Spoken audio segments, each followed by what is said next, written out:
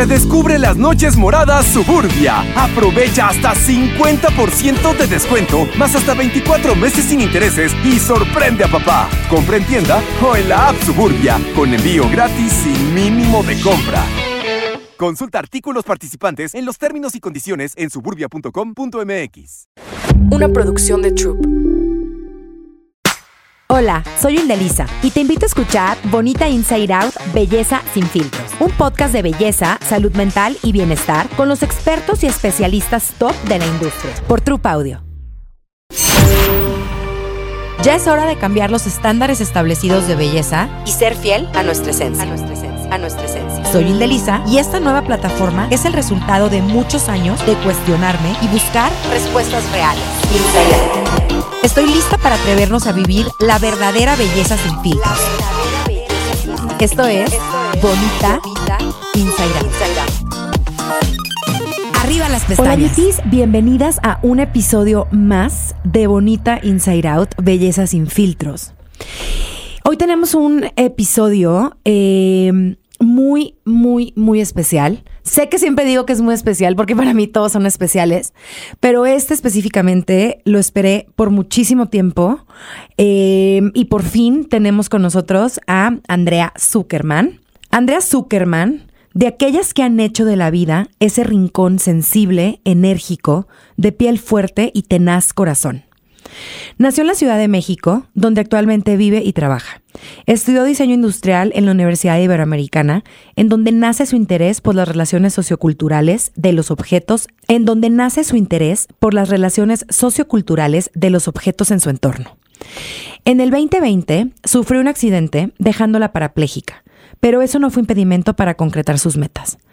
Recientemente firmó contrato con una de las agencias de modelos más reconocidas de México, Queta Rojas, y comenzó a involucrarse profundamente en temas sociales como la representación de personas con discapacidades, especialmente en aquellas en silla de ruedas. Bienvenida, Andrea.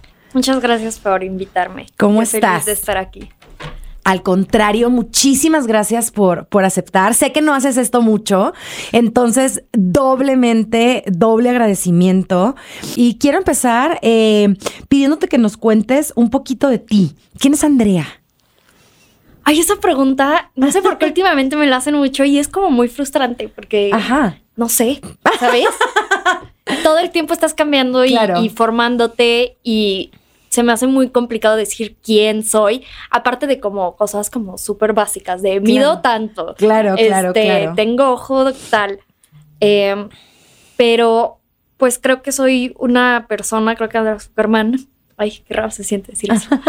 Es una persona muy sensible y emocional y creo que por medio de eso he buscado hacer lo mejor por mí y por las personas a mi alrededor y sacar el mayor provecho de todo siempre. ¿Cómo te describes antes y después del accidente, Andrea? Creo que diría que sin rumbo. Ok. Digo, ahorita tampoco tengo mucho rumbo porque justamente después de un accidente pues casi fatal, creo que dejas de ver tanto a largo plazo. Entonces es de que, ¿qué quiero hacer este mes? Y lo vas poniendo así, vas avanzando. Pero, no sé, creo que no tenía rumbo en la vida. Con todo y que chance no lo sabía, porque pues estaba estudiando diseño industrial, pareciera que todo estaba con un camino muy directo, pues al final como que ibas por la vida sin importarme pues realmente las cosas a mi alrededor y sin saber que estaba siendo inconsciente. ¿No? Y creo que cuando te toca ese golpe de la vida y te empiezas a concientizar, es como, ay no, pues sí me fallaban varias cosas y sí estaba perdida y empiezas a encontrar tu rumbo. Yo creo que más bien, a como yo lo veo, con los poquitos años que te llevo, es que quizá no tenías un propósito todavía. Sí. Pero también eras muy joven. O sea, es bien difícil. Sí. ¿Cuántos años tenías cuando pasó? 22. Tenías 22. Yo a los 22 no sabía ni cómo me llamaba bien. Sí, o sea, no tienes que saber nada. Sí. O sea, y aunque ahorita tengas 24, tienes 24, ¿no? Sí. Tampoco tienes que saber nada. Es que no, yo que tengo más... 24, tengo 25. Bueno, eres un bebecito. No, ya sé, pero se me olvidó. Oye, ¿nos pudieras compartir un poquito qué pasó? Pues la verdad es que no me gusta mucho hablar del accidente. Ajá. No es algo que hablo porque siento que no es tan relevante y es muy personal. Exacto. ¿No? Entonces, me encanta enfocarme en qué pasó como después y antes. Pero pues sí, fue algo que realmente cambió mi vida y ahorita lo veo como lo mejor que me pudo haber pasado. Aunque mucha gente lo puede ver y va a decir, ay no, me muero si me pasa lo que a ti. La verdad es que se me hace la peor mentalidad de todas porque creo que con todo aprendemos y aunque pueda ser algo que la gente perciba como qué horror, no caminas. Uh-huh. Pues la vida no es caminar y pensar que eso es todo realmente es muy triste, ¿no? Yo sí creo que es lo mejor que te ha pasado y yo sí creo que viniste a esta vida con un propósito muy claro y muy específico y no tienes por qué descubrirlo ahorita. Sí. O sea, en esas estás y siempre es un aprendizaje y la vida es un aprendizaje y a todos nos toca diferentes pruebas que pasar para trascender. ¿Cómo ha sido tu nueva vida? Porque es una nueva vida. Sí. ¿Cómo ha sido? O sea, ¿cuál ha sido el reto? Obviamente sabemos que el que es más evidente, pero más allá del caminar o no caminar, ¿en qué ha cambiado tu vida? Para bien. O sea, sí. ¿Cómo ha sido esta nueva Andrea? Pues algo que me encanta siempre hacer notar es que la gente me ve y automáticamente piensa que mi problema es la silla. Ok. Y no lo es. O sea, hay muchísimas otras cosas que son mucho más tontas que me afectan más, ¿no? Entonces, pues la verdad creo que ha sido todo un proceso pero un proceso bonito, desesperante, claro, porque no soy nada paciente, pero un proceso muy bonito porque es tener todas estas creencias que has tenido toda tu vida, que se derrumben y tener que volver a construir tu vida, ¿no? Pero es algo muy padre tenerlo que volver a hacer en una edad, pues, tan joven, pero no. Porque tienes ya aprendizajes de toda la vida que has tenido, de todo lo que has hecho mal, por qué lo has hecho, has estado consciente de muchas cosas y es decir, pero ¿por qué está mal todas estas percepciones? Y es estar poniendo estos ladrillos otra vez, pero con una mentalidad más renovada, más fresca, más ¿qué quiero ser ahora yo? Entonces, a mí se me hace padrísimo el poderte reconstruir de cero a los 22 años otra vez. Es muy cañón. Es muy fuerte, porque se oye muy fuerte y en papel es terrorífico. Sí. Y a mí lo que me impacta mucho de ti es como lo que tú decías, o sea, llevar de lo que puede ser la peor pesadilla de alguien, que no dudo lo fue y en su momento lo fue, a algo mucho más grande y que va a trascender y que se convierte en por qué estás, Andrea, en este mundo, ¿no? Sí. Y qué tanto quieres hacer. Y como tú dices, independientemente, no es la silla, es todo lo que veniste a este mundo a, primero que nada, experimentar, aprender y a dejar, ¿no? Sí. O sea, ¿qué estás dejando tú por los demás? ¿Qué estás haciendo por los demás? ¿En qué sientes que te has convertido más sensible? O sea, en esta nueva Andrea, que obviamente eres un bebecito y sigues descubriendo mil cosas, pero ¿en qué te has sensibilizado más? O sea, ¿en qué sientes que ha evolucionado tu personalidad, por ejemplo? Pues creo que con el darte cuenta que existen las discapacidades. Es algo muy triste decir, ya teniendo yo una discapacidad que yo no volteaba a ver, pero ni por error si había una rampa. Es algo que no piensas.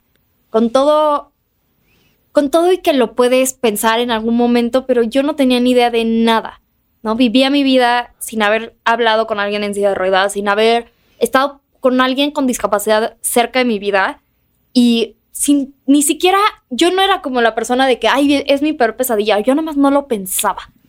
Claro, o sea. No estaba en mi radar. Y yo creo que no está en el radar de la mayoría de las personas. El otro día fui con amigas a un concierto en el Auditorio Nacional y vi que estaba un señor mayor, era música clásica, en silla de ruedas y que llegaba hasta cierto nivel. Es decir, había una rampa al principio y ya lo demás eran escaleras. Entonces pensé y le dije a mi amiga, oye, si vienes en silla de ruedas al Auditorio Nacional, no, la rampa llega hasta cierto punto. O sea, forzosamente te tienes que sentar en los lugares de la entrada.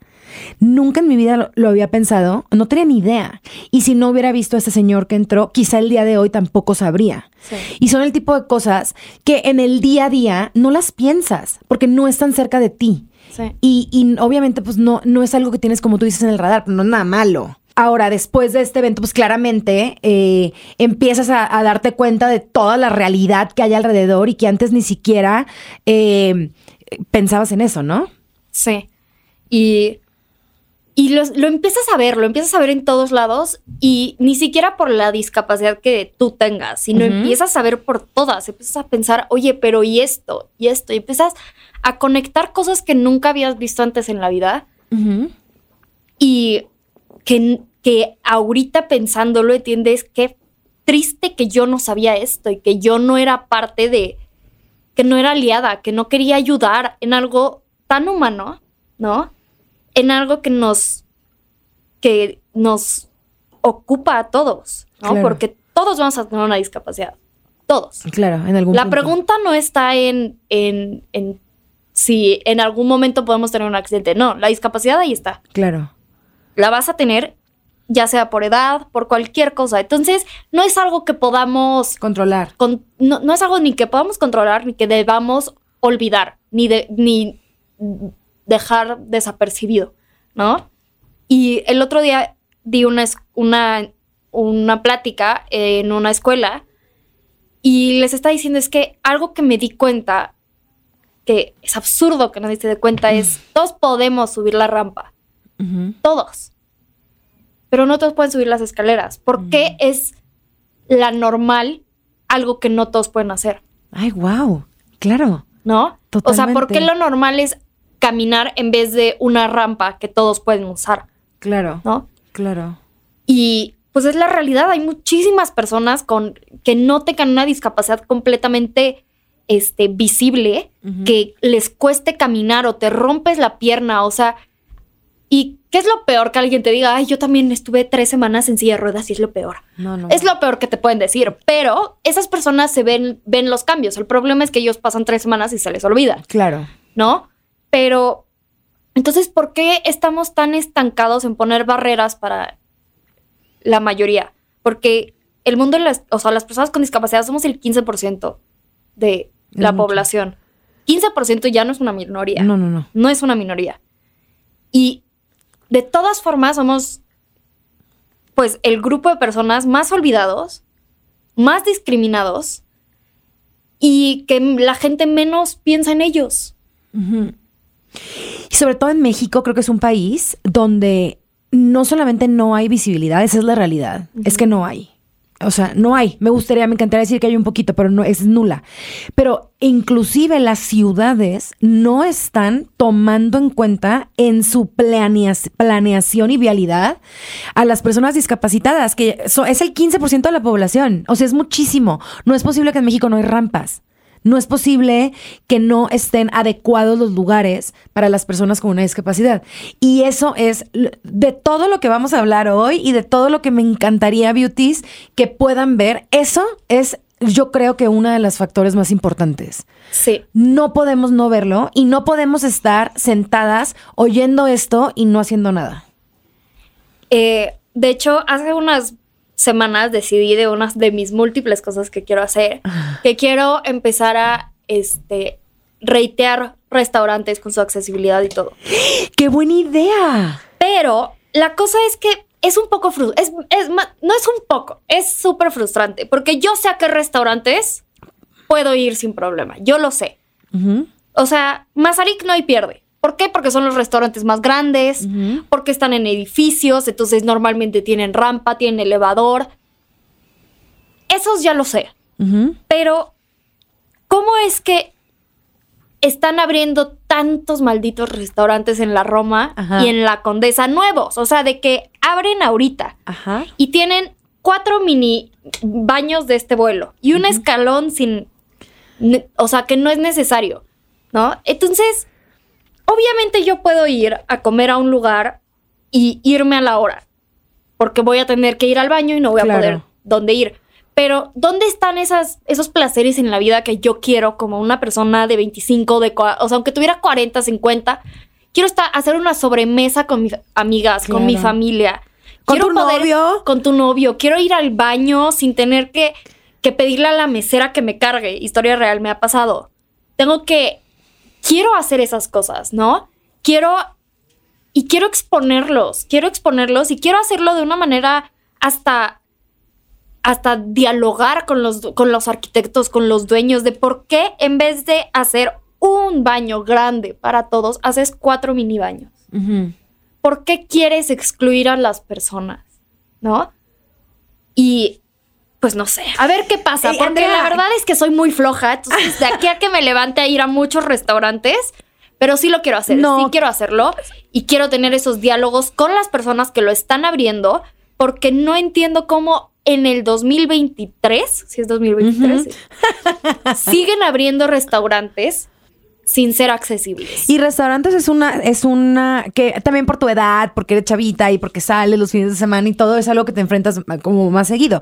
Pero no nada más los restaurantes. O sea, los edificios de servicios públicos, todo. Sí. O sea, el súper, los teatros, el cine. ¿Qué onda con el cine? O sea, creo que es un tema... Es que como que sí me voy a meter con algo muy triste, porque lo dije en los restaurantes que se pueden. Mazarik, ¿quién puede pagar esos restaurantes? Claro. No puede ser que los únicos restaurantes en los que alguien en silla de ruedas puedan sean caros. Inaccesibles para la mayoría de la población. Porque la realidad es que la mayoría de las personas con una discapacidad física son de bajos recursos. Uh-huh. Entonces, ahí está la cosa. Qué triste que los únicos restaurantes que yo uh-huh. puedo decir... que voy a muchos restaurantes y que tengo los medios y estoy muy y el privilegio de poder hacer, que solo sean los de una calle, uh-huh. ¿no? O que vaya a un restaurante hasta, por ejemplo, una vez fui a Arcos uh-huh. y en el restaurante no cabía en el baño 1, no cabía en el baño 2, entonces me salgo a la plaza y no ocupo en el baño 3. No puede ser. O sea, no hay baños para personas con discapacidad. O sea, no me iba a ir hasta el cine a decir, bueno, pues uh-huh. no, porque estaba hasta abajo, pero... ¿Cómo es que ni siquiera en una plaza de comercial, uh-huh. ¿no? Entonces, son cositas que empiezas a ver y que realmente es cuando yo con el privilegio que tengo de poder hacer esto y esto y esto, ¿cómo puedo hacerlo más fácil para las personas que, como yo, quieren salir a comer, aunque sean unos tacos, pero quieren ir al baño después? Claro. Porque somos humanos y tenemos que ir al baño, ¿no? Claro. Claro. Entonces, ¿cómo puedo realmente hacer un cambio? Y creo que eso es lo que siempre quiero buscar.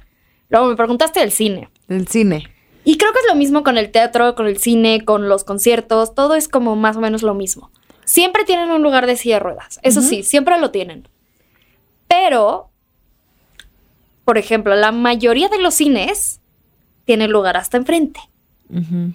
Y pues digamos que pues, de por sí estar sentado todo el día...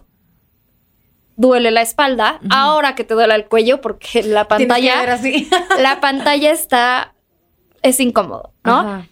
Y pues es lo mismo con, por ejemplo, fui al Auditorio Nacional y tiene su lugar de silla de ruedas, pero aquí viene la cosa, que es solamente para silla de ruedas y solamente puedes llevar un acompañante. Uh-huh. ¿Qué pasa si quieres ir con todas tus amigas? Claro, a un concierto. Que fuimos a un concierto con todas mis amigas y estaba yo sola ahí y todas ellas abajo, pero abajo. Claro. Entonces no pude convivir. Una se vino conmigo y la dejaron. Uh-huh. Pero ¿cómo es posible que no haya medios para que tú puedas... Que es como de que, ay, sí, que vaya al concierto sola y que sus amigas estén allá, ¿no? ¿Qué tal si quiero ir a ver el concierto pero hasta enfrente? Uh-huh. ¿Cómo le puedo hacer? ¿Sabes? Y eso creo que siempre regresa a ti en los medios. ¿Puedes? Pues... que sea más caro, al igual que cualquier persona puede buscar un lugar más caro si quiere estar hasta enfrente, pues tienen que hacer múltiples opciones para las personas también con discapacidad. Claro, porque es que ahí es donde no hay inclusión. Sí. No hay inclusión absolutamente de nada. O sea, porque de entrada, el Auditorio Nacional, pues no hay conciertos económicos. O sea, de entrada. De entrada. Y además de que vayas y ni siquiera puedas disfrutarlo te separan, te segregan, te excluyen. Y ese es el problema. Sí. Ese es un ejemplo muy específico de lo que pasa todos los días en esta ciudad y en este país. Sí. Y esa es la realidad. Porque no nada más la exclusión emocional, que duele mucho, pero la física, o sea, la que no te incluyen. La exclusión física es algo que me encanta que dijeras, porque puede ser súper tonta. Puede ser súper tonta, como que esté un sillón como en L y una mesa y que tus amigas o el grupo de personas estén en esa esquina y tú no tengas cómo pasar, ¿no? Son cosas que son del espacio, de cómo se diseña, de que ni siquiera en la página para comprar Ticketmaster te diga, oye, este asiento está en otra sección de silla de ruedas, no con los otros. En cambio, no, salía junto. Entonces se compran los boletos y llegamos todas mis amigas y yo pensando, pues ya. Claro, conciertazo. Conciertazo. Y que te separen y que automáticamente sea como, ok, no te enojes, vienes a pasarla bien. Claro. Y que tengas que cambiar que tengas que decir, ya, da igual, para pasarla bien. Qué cansado tener que estar cambiando tus expectativas. Claro. Porque no tienes, pues, un derecho básico con algo que estás pagando, ¿no? Y justo eso del concierto es una analogía muy clara de lo que tú y las personas con discapacidad en este país viven todos los días, todo el día. Tú, afortunadamente, no necesitas tomar el transporte público, pero ¿qué pasa? O sea, ya te enteraste, supongo, de todo lo que pasa en el país. ¿Qué pasa que una persona necesita tomar un transporte público? ¿Cómo le hace? Pues la verdad es que es un desastre. O sea, no se puede. Es algo que simplemente no se puede. Y luego las personas... La mejor respuesta que me han dicho fue una vez fui a DHL y pues quería mandar algo y obviamente hay escaleras. Y les digo, ¿no tienen una rampa? Dicen, no, es que nunca viene nadie en silla de ruedas. Y me volteé y les dije, pues chance no viene nadie porque no tienen rampa, ¿no? Entonces, es eso, es que la gente es como, ay, pero nunca veo gente con discapacidad, entonces, ¿por qué voy a poner una rampa? Pues es que no las ves porque están hartos de ponerse malas todo el día. Porque a mí me pasa que no tengo energía. Por ejemplo, llevo 2 semanas del peor humor sin querer salir y muchas veces es porque el esfuerzo emocional que tienes que hacer a comparación del resto de las personas es brutal. Porque tienes que prepararte mentalmente para que, las personas te digan, wow, cuánto te admiro por salir. Que te digan, que el lugar no esté bien hecho, que la gente te discrimine, que te vea feo, todas estas cosas. Entonces, salir no solo es un esfuerzo físico, es un esfuerzo emocional en donde es como, va a haber escaleras, ok, te tienes que preparar para no hacer corajes, no va a haber baño, pues prepararte porque te vas a hacer pipí y o sea, son muchas cosas a las que te tienes que preparar. Entonces, claramente no vas a estar viendo a las personas en silla de ruedas todo el tiempo afuera o personas con discapacidad porque no te interesa todo lo que están enfrentando con el simple hecho de ir a una fiesta, ir a un restaurante. De verdad, gracias por compartir esto, porque es algo que definitivamente no solo no vemos, si no estuvieras aquí sentada diciéndonoslos, es que ni siquiera lo tenemos en el radar. Y por eso es tan importante, Andrea, que hables. Y por eso es tan importante que todo esto que quieres hacer y todo el activismo que ya estás haciendo y que además tienes pensado hacer, lo tienes que hacer. Y no te vamos a dejar que no lo hagas. Y toda la gente que nos está escuchando, que son lo máximo, todas las beauties y van a ir a tus redes sociales y te van a seguir y te van a apoyar y nos vamos a unir a tu causa porque es importantísima. Es de las causas más importantes. Y en este país hay nula visibilidad. Nula. Yo te conocí porque trabajamos en la misma industria. Yo sé de ti porque eres modelo, porque haces fotos, porque yo también tengo una revista. Tú sales en las revistas, ya saliste en Beauty Junkies, te pueden ir a ver. Si no fuera por eso, yo tampoco te hubiera conocido. Es que coincidimos en chamba porque trabajamos en la misma industria. Qué bueno. Porque por algo necesitamos personas como tú, ¿sabes? Que hablen y que se atrevan y que sean esta voz fuerte de tantas personas que no tienen voz. Tú tienes una voz, además, enorme, estás divina, que yo sé que no es lo importante, pero está padre, porque puedes llevar este mensaje tan lejos como tú quieras. Entonces, yo sé que no es lo más fácil, es reciente también para ti, porque han sido pocos años y creo que estás en la etapa, no soy para nada absolutamente ninguna experta, pero sigues en adaptación, creo. ¿Cómo te sientes al respecto de eso? Pues realmente yo no soy paciente, entonces me adapto muy fácil. Ok. Me adapto muy fácil. Entonces, como que cuando lo veo y digo, hace 3 años estaba en la carrera, digo, es poco. Uh-huh. Pero al mismo tiempo ya siento que viví muchísimo. No, pues no, ¿cómo no? Ya hice muchísimo, ¿no? ¿Cómo no? Ya hice muchísimo. Entonces, la verdad es que yo me metí al modelaje justo porque amo la moda. Y siempre quise estar en la moda. Digo que lo mejor que me hubieras podido hacer es nada más tenerme en primera fila en los desfiles y nada más existir y estar en ese mundo. Yo era la más feliz. Ajá. Pero sí fue como, ¿cómo puedo hacer? Y primero empecé por querer hacer un tipo de activismo silencioso, ¿no? Solamente estando, solamente metiéndote a una industria complicada y, pues sí, ver privilegios. Pueden ser privilegios socioeconómicos, pueden ser privilegios, pues, ¿cómo se le dice? Beauty privilege. De belleza. Privilegios de belleza, de físicos. ¿Cómo les puedo sacar provecho? ¿Cómo puedo ayudar a más personas, no? ¿Cómo puedo conectar con personas que en algún momento tengan un accidente o que estén chiquitas y que tengan una discapacidad toda la vida y que estén en Instagram y busquen personas con las cuales conecten? No, chance no de que seamos mejores amigas, pero que me vean o yo las vea y diga, es que qué increíble lo que está haciendo y te puedas conectar, porque aunque parezca que no, nosotros, y es algo muy interesante porque como personas sin discapacidad, incluyéndome antes, vemos series. Y con todo y que la actriz puede ser morena, puede ser de diferente talla, no nos damos cuenta que nos sentimos, que nos podemos identificar por el simple hecho de que camina, ¿no? Visibilidad.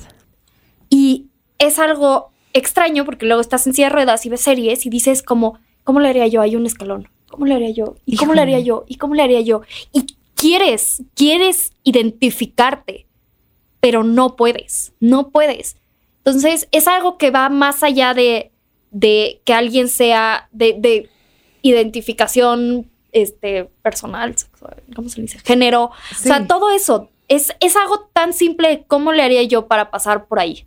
¿Cómo le haría yo? ¿No? Entonces, sí fue como algo, porque yo empecé modelando y platicando un poquito de las cosas y llegó el punto en donde sí me di cuenta de tienes que hablar más, tienes que decir más cosas. Y se vuelve cansado porque sentir una responsabilidad, pues social, en donde es de que no te puedes quedar callada. Sí, debe ser muy difícil. Es pesado. Porque, encima de todo lo que ya dije que es pesado, es pesado. Entonces, la verdad, yo soy una persona que me canso mucho y luego estoy un mes metida en mi cama y sin pena. A mí me encanta luego porque sales y sientes esa renovación de energía, ¿no? Entonces, sí es algo difícil porque encima de tu cuerpo se cansa, tu mente se cansa, te agotas de tanto esfuerzo por todo lo que tienes que hacer, que llega un día en donde dices ya. O sea, yo ahorita estoy en el punto en donde me quiero ir a vivir a Acapulco 2 años y no saber nada y regresar. Justo esa era mi siguiente duda. Nos compartiste que has tenido 2 semanas muy pesadas. ¿Cómo? Todos tenemos bajón, esa es la realidad. Todos los seres humanos en las circunstancias en las que estemos. ¿Cómo vives tú esa parte? Porque has atravesado por momentos durísimos. ¿Cómo la vives? O sea, ¿cómo no irte para abajo? Te hago esta pregunta porque te veo, a pesar de que llegaste y me dijiste, he tenido las peores 2 semanas de mi vida, te veo con la mejor actitud, de súper buen humor, súper linda con todas las personas. Cero me hubiera dado cuenta jamás. Y has pasado por cosas muy cabronas, Andrea. Muy. Sí. Y eso, de verdad, a mí, además de que obviamente te lo admiro muchísimo y te da hueva que todo el mundo te diga que te lo admiro, pero es que sí te lo admiro. Te están escuchando tantas personas que están pasando por lo mismo que tú. O que un ser querido, muy querido, está pasando por lo mismo que tú. ¿Cómo vives esos bajones? Porque yo sé que ha de ser bien fácil decir, no, pero estás vivo y todo bien. No, cabrón. O sea, está muy difícil. Pues yo sí soy la reina de la tristeza. Me encanta estar triste. Y lo odio. O sea, es un amor-odio. Ajá.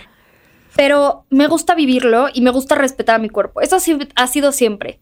Antes me costaba más salir de eso. Yo creo que porque como no tenía rumbo, era como, ay, pues ya me quedo aquí bien tranquila. Y yo cuando estoy triste estoy súper inspirada y escribo muchísimo. Entonces estaba como muy en paz escribiendo y siendo creativa. Y ahorita es como, pues la verdad, sí he tenido 2 semanas muy complicadas porque es realmente entender los límites de tu cuerpo, ¿no? Y yo soy muy abierta. Nunca digo, ay, o sea, siempre digo cómo estoy, ¿no? Pero luego como que la gente se les olvida y como que no lo leen. Y solo leen todas las cosas buenas que están pasando. Y aparte que yo puedo escribir 3 veces a la semana en mi Instagram, estoy de la patada. Y la gente siempre estás del mejor humor. Y es como, no. De hecho, no. De hecho, soy una persona sumamente guiada por la tristeza, ¿no? Y es difícil cuando llegas a este punto en donde me fui a un viaje con mis amigas y creo que eso influyó mucho porque te das cuenta de las limitaciones físicas y no porque ahí fuimos a Estados Unidos, entonces todo es accesible, sino por el cansancio que tu cuerpo, el esfuerzo que tu cuerpo hace, ¿no? Es difícil estar sentado todo el día, ¿no? Es difícil. Y yo siempre durante el día me acuesto y estoy horas acostada y luego vuelvo a la silla y luego me vuelvo a acostar porque estar sentada es pesado. Y cualquier persona que camina lo sabe. Estar sentada después de tantas horas en el avión o en el coche, te duele el cuerpo. Entonces imagínense todo el día estar sentado. Y encima que el lugar súper accesible, qué increíble, pero no manches, mis brazos salieron 8 kilos de músculo más. Entonces, todo este cansancio físico y aparte que las personas luego es como, es que ¿por qué no pides ayuda? Y es que obviamente cuando en serio no puedo voy a pedir ayuda, pero no entienden lo gratificante que es emocionalmente y anímicamente el hacer las cosas tú, ¿no? Entonces no quiero estar pidiendo ayuda todo el tiempo, ¿no? Y no lo voy a hacer. Entonces, pues sí es como... Una estira y afloja. Sí, entonces regresé y estaba agotada y me sentí agotada porque estaba trabajando mucho y estuve los últimos 6 meses. No procuré nada a mis amigas, que saben que las amo y que las adoro, pero no las procuré porque no tenía la energía y dije, toda la energía va a ir en el trabajo. Y le di todo al trabajo y que llegó el punto en donde dije, es que ya no tengo más que dar. Vacié mi pila social, pero... Por completo. Por completo. Y pues en esta industria, pues obviamente es como, que el evento esta semana y mañana y pasado y de esto y 1 millón de personas con las que obviamente quieres platicar, pero no siempre quieres. No, porque no puedes. Es agotador. Oye, si es cansadísimo, si no tienes ninguna discapacidad y tienes el privilegio de andar sin ningún tema físico, te quieres desmayar del cansancio. No quiero ni imaginarme. O sea, desde el privilegio de caminar. Es que, Andrea, caminar es un privilegio. O sea, como que siempre como que lo sabes. Pero estoy hablando contigo y digo, Dios mío de mi ser. O sea, ¿por qué no hablamos más de esto? ¿Por qué no lo internalizamos? Pero creo que el privilegio más grande no es caminar, sino es no estar cansada. Ok. Porque creo que yo cuando no estoy cansada, híjoles, puedo ser la más hiperactiva del mundo, que de aquí para acá, que lo que quieras que hago. Pero eso siempre ha sido. Hasta cuando caminaba era súper hiperactiva. Había 3 semanas que no hacía ejercicio y luego 2 semanas en donde hacía 4 horas de ejercicios diarias. O sea, sí, yo soy muy de extremos. Sí, extremista. Súper blanco extremista. Y negro. Pero, y me tocó en el 2021, irónicamente porque mi accidente fue en el 2020, tuve el peor año de mi vida. Ok. Y fue porque tuve muchas infecciones, en los riñones, fue un desastre como corporal, pero en donde te das cuenta que el sentirte mal es mucho peor que cualquier cosa. Porque no importa que camines, si tú te sientes mal, si tienes una enfermedad crónica, que no tienes la energía de levantarte y no puedes hacer nada, eso es mucho más desgastante. Porque yo puedo estar en silla de ruedas, puedo no caminar, la gente puede tener... Claro. Pero si tiene la energía y se siente bien, lo va a hacer. Entonces, es peor el sentirte mal, el estar en la cama y no quererte levantar, el estar enfermo, crónicamente enfermo, es mucho más desgastante a tu alma Y es un privilegio sentirte bien, es un privilegio estar sano. Es un privilegio estar sano. Es por eso que siempre hablamos de eso aquí. O sea, la salud es lo más importante, lo más de todo. La física y obviamente también la mental. Y hablando de salud mental, ¿cómo le haces para amarte, cuidarte, procurarte? ¿Cómo lo vives? ¿Cómo encuentras paz? La verdad es que creo que es muy difícil. El otro día me lo preguntaron, pero me lo preguntaron como, ¿cómo lograste... en tu nueva realidad. No, el amarte al 100% ya. Y es como, pues obviamente no lo logras nunca. Nadie. Quiero que, o sea, realmente lo quiero gritar. O sea, nunca vas a amarte al 100%. Nunca vas a lograr la autoaceptación más increíble del mundo. Porque no, así no es la vida. Porque la perfección no existe. No existe. Y es un aprendizaje. Y hay días en donde te odias, hay días en donde te caes fatal y luego le preguntas a tu mamá, oye, ¿te caigo bien? Y dice, no, andas medio fasta. Y es como, es que yo tampoco me aguanto, ¿sabes? Días en donde no te soportas ni a ti misma y está bien. Días en donde estás mal y estás bien. Entonces, creo que nada más es como cuando estás en el mar. Así lo veo yo. Así lo veo yo. Es cuando estás en el mar. Solo déjate llevar, ¿no? Se mueve y tú te mueves con él y no estás... O sea, la pasas peor cuando andas luchando contra la corriente. Entonces, solo es déjate llevar, ¿no? El famoso fluir. Sí. Que a veces nos da hueva, pero es muy real. Hay que fluir. Es que el problema con el fluir es que la gente cree que el fluir no aplica cuando estás triste. Ya. Y es solamente como, fluye la vida, que te resbale. No es que te resbale.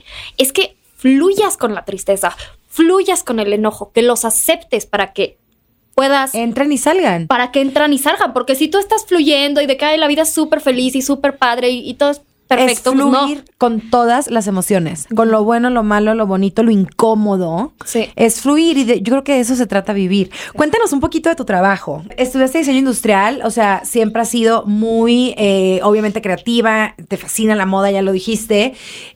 ¿Cómo has llevado todo esto a tu nuevo trabajo?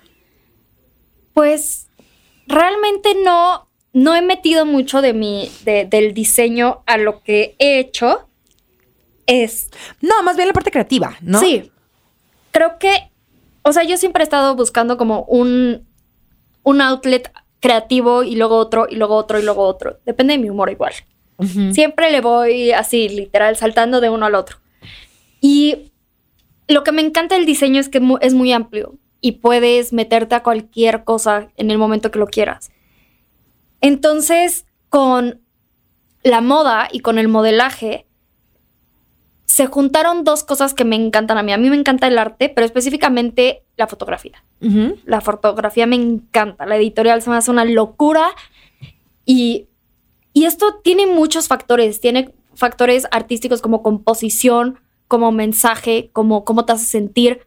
Entonces, qué increíble que la fotografía de moda y algo que muchas gentes ven como banal, uh-huh, lo puedas llevar a otro nivel, a un nivel más artístico, más emocional, que la gente vea y no solo vea la ropa o a la modelo y diga, ay, qué guapo, qué padre outfit, que de lo que quiera, sino que la foto y el arte les hable. Y en sí, yo mezclarlo con esta libertad de movimiento que puedo tener en una foto, porque pues obviamente en mi día a día no puedo estarme volteando de la silla y haciendo cosas loquísimas y tirándome al piso y dando vueltas. Pero esas horas en el shoot en donde puedes explorar y subir la pierna y ver si se puede y caerte y que la gente diga como, ay, no intentes eso. Y tú como, sí, lo quiero hacer. Y te caigas y todos se asusten. Ya. Es divertido y es una manera de expresar y de fluir con mi cuerpo fuera de lo que haces normalmente. Qué lindo. Entonces, no sé si contesté realmente lo que me preguntaste. Me encantó lo que contestaste. O sea, finalmente tú has encontrado en el arte un gran escape para toda tu creatividad, tu energía, tus emociones. Y tú encuentras en la fotografía de moda, que es la foto editorial que hacemos quienes nos dedicamos a esto, como un outlet, ¿no? Para todo lo que pasa, las emociones y tal. ¿Qué planes tienes? Nos has contado todo lo que quisieras hacer para visibilizar la discapacidad. ¿Qué te gustaría hacer? ¿Qué te ves haciendo en años? ¿Qué vamos a ver a Andrea hacer? Porque nos vamos a acordar. Y vamos a estar en tu Instagram checando cómo vas. ¿Qué quieres hacer? ¿Qué sueñas? ¿Qué este propósito nuevo que tienes? ¿Hasta dónde lo quieres llevar? ¿Qué quieres hacer? Híjoles, es que ya dije que no soy paciente. Ajá. Y soy muy intensa. Uh-huh. Soy muy intensa. Entonces, realmente no sabría decirte porque hasta donde lo pueda llevar, lo voy a llevar. Ok. Hasta donde pueda, voy a hacerlo. Pero siempre quiero hacerlo de una manera muy, muy abierta y muy real a mí, ¿no? No quiero perderme.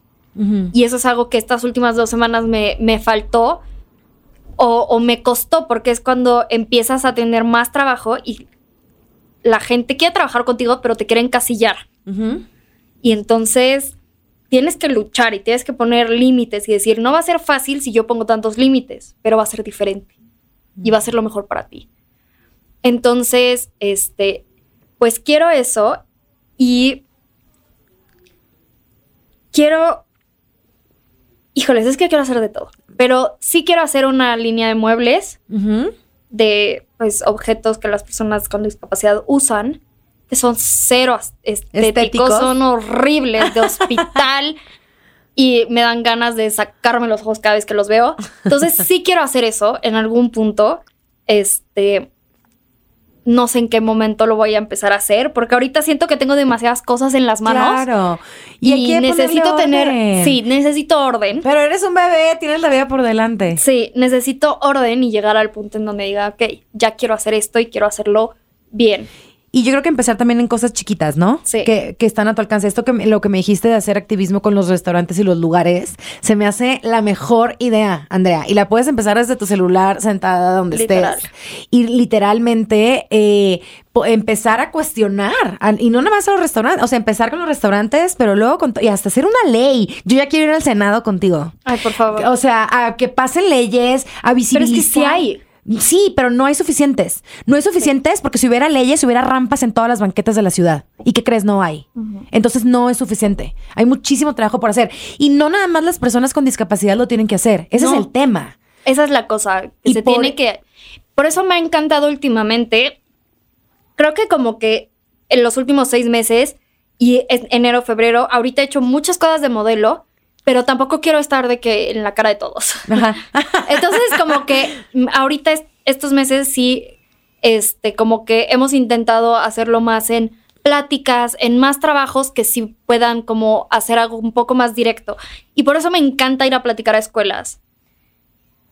La semana pasada fui al Tomás Moro, uh-huh, con los de 4º de prepa. Que es un colegio en la Ciudad de México. Que es, creo que el colegio más accesible al que he ido. Ok. En cuanto a discapacidad, ¿en serio? Sí. Y me encantó ir y me encanta hablar con personas más jóvenes porque los adultos, o sea, sí aprenden, pero, uh-huh, pero no... Me encanta hablar con el futuro. Ok. ¿No? Y con todo que yo estoy joven y yo también soy el futuro, me encanta que ellos vean a alguien joven que pasó por esto, que no es muchos años más grande que ellos, y con la que pueden entender este tema sin que sea un señor de 50 años sentado con ellos. Hueva. Que ellos van a estar de que ya, que se calle, ¿no? Entonces me gusta hacerlo muy ameno y que se sientan identificados con... que hacer que la discapacidad no parezca un tema tan ajeno, uh-huh, ¿no? Y hacerlo muy casual y que salgan y digan, la neta me pude haber quedado 1 hora más en esa plática. Claro. ¿No? Que sea tan ameno. Que creo que no le caí muy bien a las maestras porque sí se vio muy casual el asunto. Ni modo. Pero ese es el punto, que están hablando con alguien y que no sea pesado para ellos, que no sea denso, que no sea... ¿Puedes compartir un poquito médico, lo que platicas con los chavitos? Pues justamente como que se den cuenta de todos estos límites, como lo de las rampas y las escaleras, y también hacerlo como hablar de relaciones y decir... ¿Cómo son percibidas las relaciones de una persona con discapacidad y alguien que no tiene una, ¿no? Ok. Parejas, esposos, lo que sea. Siempre se ve, por ejemplo, si yo tuviera novio, a él lo verían como, ay, wow. El héroe. El héroe. Ajá. Qué lindo, qué buena onda. El santo. Cuando no me está haciendo un favor. No. Y no me va a hacer un favor ningún hombre con el que yo pueda o vaya a salir. Claro. Nadie me va a hacer un favor. Y es decirles, todas las relaciones son interdependientes, ¿no? Pero la gente ve como ella depende muchísimo de él y él no sé qué. No. Y esto se puede ver. Y lo que les dije fue, desde ustedes los mantienen sus papás, dependen de ellos, emocionalmente de sus amigos.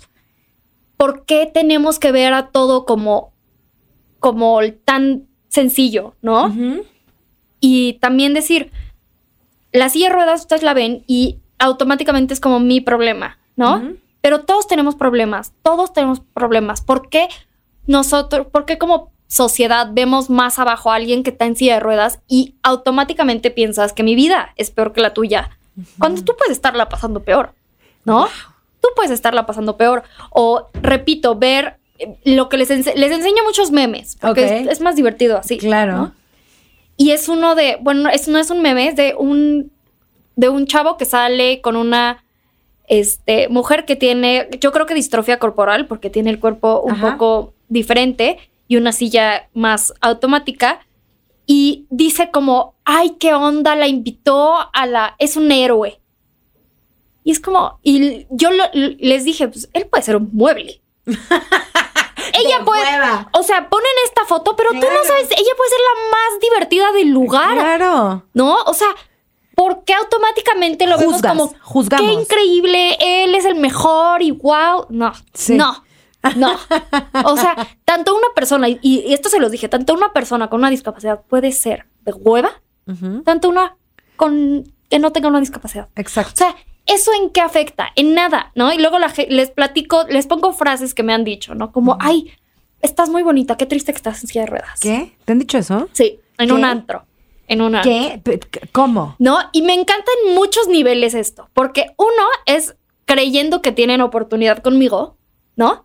Porque es como de que, ay, qué lástima. Porque si no estuvieras con discapacidad, saldría contigo. Y cuando yo no estoy interesada. Entonces, en muchos niveles me encanta porque es completamente... Es una muestra de superioridad que ni se están dando cuenta que tienen. Andrea, no te puedo creer que alguien te dijo eso. ¿Estaba borracho?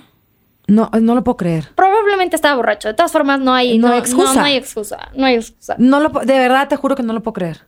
Y la verdad es que ya... Como que cada vez empiezas a aprender. Entre más tonterías te dicen, más aprendes, tristemente. Pero esa vez, estaba yo en el antro, me quedé así y me fui. Porque pierdes todas las ganas de estar ahí y de existir en ese espacio, ¿no? Y la verdad es que yo no he salido a un antro desde ese día. ¿Ah, sí? Pues sí, también porque me da flojera que no sean accesibles. Eso también quiero hacer. O sea, cuando dije lo de los restaurantes, también me quiero meter mucho con los antros. Ay, sí, muy bien. Y con los bares y con todos los lugares. Porque yo quiero ir. Yo no tomo, pero yo quiero ir y yo quiero pasarla bien. Y me encanta bailar y me encanta todo eso. Y quiero estar ahí, ¿no? Obvio, eres joven. Entonces, de que les dije eso y lo que me encantó es que en el segundo en que pasó la diapositiva en donde estaban esas frases, los vi a los de enfrente que ya estaban hablando de esa, como no puede ser que alguien le dijo eso. No, yo estoy en shock. Te juro que no lo puedo creer. Y me encanta porque puedes ver en sus ojos lo que son. Es que sí, la generación de ahorita pueden ser un desastre y pueden traer todo, pero son mucho más empáticos. Entonces, algo que me gusta también hablar es que estamos tan expuestos ahorita en tanta información, en tanto Instagram, tanto TikTok, puedes ver de todo, ¿no? De todo. Entonces, tienes que darte cuenta qué información es correcta. Ya no es excusa que la única persona en silla de ruedas que hayas visto es en la película de Yo antes de ti, que es la peor película del universo, donde se muere y la vida es terrible a menos de que alguien sin discapacidad te salve, ¿no? En donde yo les dije, tienen que aprender a ver más historia. Ya no es excusa ay, es que solo esto es lo único que vi. Ya no lo es. Ya no lo es. Y hablando también por mí, ya no es excusa no saber decir esto puede no ser la historia 100% correcta. Creo que al estar expuestos a tanta información tenemos que estar un poco más vivos y saber, no. Totalmente, y cuestionarnos todo y visibilizar, visibilizar. Andrea, seguramente te preguntan mucho esto, pero te lo quiero preguntar. ¿Qué le dirías a alguien que está pasando, no necesariamente exactamente por lo que te pasó a ti, por un momento bien duro en el que ya no ves la luz, que dices, que la gente cree que ahí se terminó tu vida? Ignorantemente, ¿no? O sea, que están pasando por este camino tan difícil y tan doloroso que yo sé, porque lo veo en ti, que hay un después. Y hay un después increíble. ¿Cuál sería tu mensaje? Creo que es importante. Es que la gente es muy intensa. Ya sé que yo también soy muy intensa, pero las personas somos muy intensas y siempre quieren estar buscando el siguiente. Uh-huh. Y no es así. No es así. No siempre tienes que estar buscando qué viene después, ¿no? Entonces, cuando están tristes y dicen, por ejemplo, esto aquí es un ejemplo. Yo siempre estoy así, veo una serie o veo a mi hermana feliz con su novio, que los amo, y digo, ay, voy a morirme soltera con 18 gatos que me van a arañar, ¿sabes? Y siempre está eso, pero en un momento tienes que decir como, a ver, relájate muchísimo, no sabes qué va a pasar en la vida, déjate sentir. Ahorita estás frustrada porque no tienes novio, frústrate. Uh-huh. ¿Sí? Quédate frustrada. Sí, no sé si lo dije bien. ¿No? Quédate con eso. Pero creo que estamos muy estancados en, ay, el resto de mi vida es horrible. Y creo que viene de regreso con lo de fluir. Todo es pasajero. Y no que tengas que decir como, no estés triste porque va a pasar. No. Quédate triste. O sea, quédate en eso. Vive tus emociones. Y quédate en el presente. Porque el futuro va a llegar. Y no sabemos qué va a pasar. ¿No? Pero lo que sí tenemos es hoy. Pero es muy importante que estés consciente de cuando ya estuviste demasiado ahí y decir, ok, ejemplo, lo del novio, sigamos con ese. Ya quiero novio, ¿qué vas a hacer al respecto? Uh-huh. ¿No? No que lo vayas a conseguir al día siguiente, pero ¿qué vas a hacer? No tienes novio porque nunca sales. ¿Qué vas a hacer? Salir. ¿Por qué? Porque vas a conocer. Entonces, tienes que en toda la tristeza, en todos los momentos, llegar a un punto en donde decir, escoge un aspecto muy chiquito. No tiene que ser algo gigante. No. Puede ser hasta ser tu skincare, que a mí me hace súper feliz. Uh-huh. Algo sencillo que le dé un poquito de rumbo, ¿no? Que te dé el siguiente paso. Y no tienes que estar contenta al hacerlo, ¿no? Puedes decir, me da una flojera ir a este lugar, pero hazlo. Y sal. Y chance sales y dices, no quiero. Y regresas. Y ya. Ajá. Pero el chiste es siempre encontrar, y es algo que con una amiga que tiene una cafetería que se llama Pausa, que justamente es como esto de tomarte una pausa de las cosas, lo estaba hablando, que siempre tienes que tomarte esa pausa y analizar tu vida, porque la gente estamos tan acostumbrados a ir súper, súper rápido, y qué viene, y en 10 años, y que no sé qué, y que no sé cuánto. No, quédate un segundo. ¿Cómo estás tú hoy? ¿Cómo te sientes? ¿A dónde quieres ir? Entonces, es lo mismo cuando estás triste, es lo mismo cuando vas muy rápido, es lo mismo cuando acabas de cortar. Déjate sentir, pero tómate un momento para analizar y pensar y decir, ok, ¿ahora qué?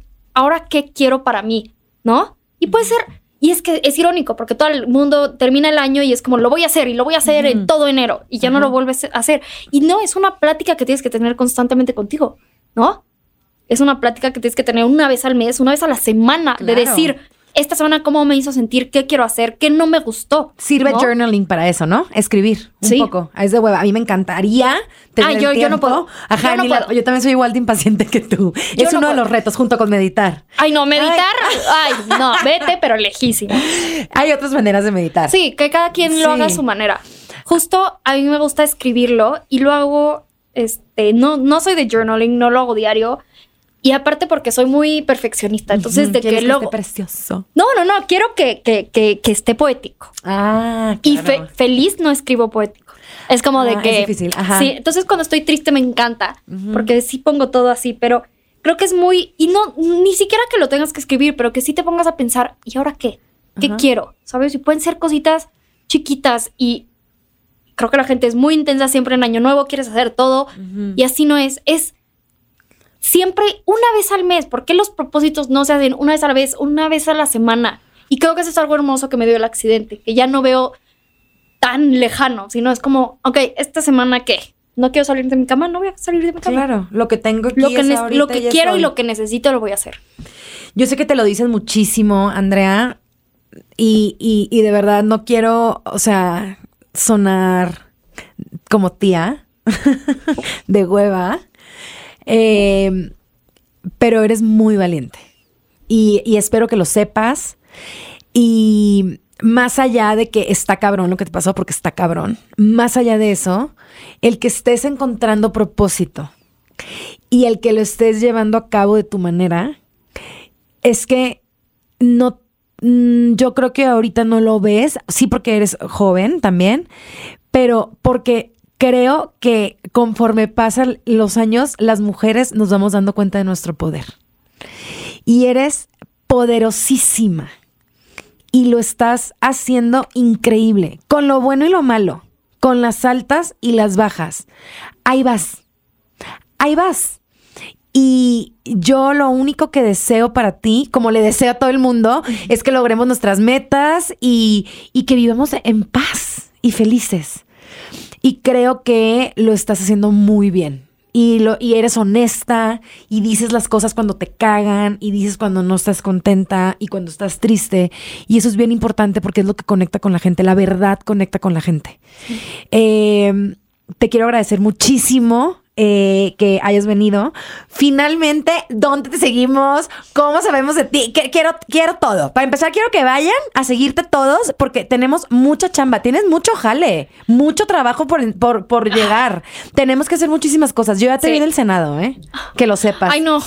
No como político. Ay, no, qué horror. Sí, no, pero impulsando leyes, presionando. A ver, a los legisladores hay que presionarlos. Si trabajan para nosotros, por eso votamos por ellos. Tengo una amiga increíblemente pregona, se llama María Ángel, y ella tiene una discapacidad ya desde hace varios años. Ajá. Y ella sí está, pero en todo eso. Entonces yo siempre de que, oye, María Ángel, ¿me ayudas? Porque no entiendo esto. Entonces la verdad es que yo quiero hacer lo más que pueda, pero creo que el escucharme a mí los tiene que incentivar a buscar a más personas. Porque tanto yo puedo hacer mi parte, yo soy muy artística y a eso me voy a quedar, ¿no? Y voy a hacer lo mejor que pueda, pero hay personas metidísimas en el gobierno, metidísimas en el activismo, mucho más presentes que yo, porque yo lo hago muy no sutil. Importa, Andrea, porque no por eso es para que, por favor, busquen perfiles. Y yo luego me pongo a compartirlos, pero para que no se queden solo en una persona, sino que realmente vean que hay muchos haciendo esto. Justo eso, visibilizarlo y llevar a otras personas, pero sobre todo a las personas, y es lo que yo quiero que este episodio les inspire, no a las personas que tienen una discapacidad también, pero sobre todo yo lo que quiero con este episodio es llegar a las personas que no tienen una discapacidad y que tienen el privilegio de la salud. Sí. A esas personas quiero llegar. ¿Qué estás haciendo tú ahorita que estás oyendo esto por cambiar esta narrativa? ¿Qué estás haciendo por cuando vayas a votar por el siguiente diputado de tu sección y tu siguiente senador, si ni siquiera tienen su agenda el tema de las personas con discapacidad? ¿Qué estamos haciendo desde nuestro privilegio de salud, quienes lo tenemos, para cambiar esto? Y gracias Andrea por venir, porque creo que nos hiciste reflexionar mucho y nos vas a dejar pensando que al final esa es gran parte de tu misión.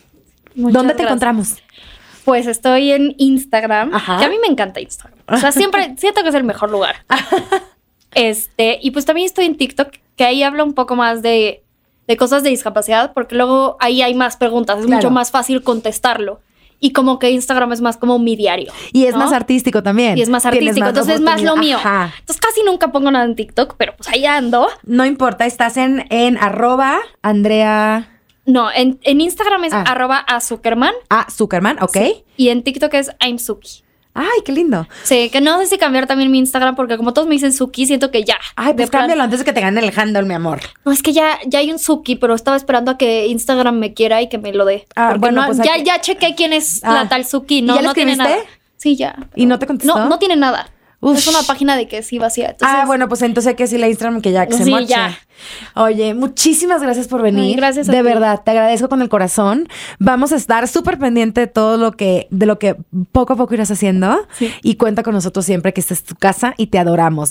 Ya salió tu artículo, está tu entrevista divina en Beauty Junkies, que la pueden pasar. También vamos a dejar por aquí el link, que la pueden pasar a ver. Muchísimas gracias, Andrea. Ay, gracias. Hay mucho por hacer, te adoro y te admiro. Aunque te dé hueva que te digan, no me importa. Bueno, beauties, muchísimas gracias por escucharnos en un episodio más de Bonita Inside Out, Belleza sin filtros. Síguenos en todas nuestras redes, @Bonita Inside Out. Para contenido igual de increíble que este, sigue @Troop Audio. Y como siempre, beauties, arriba las pestañas. Bonita Inside Out.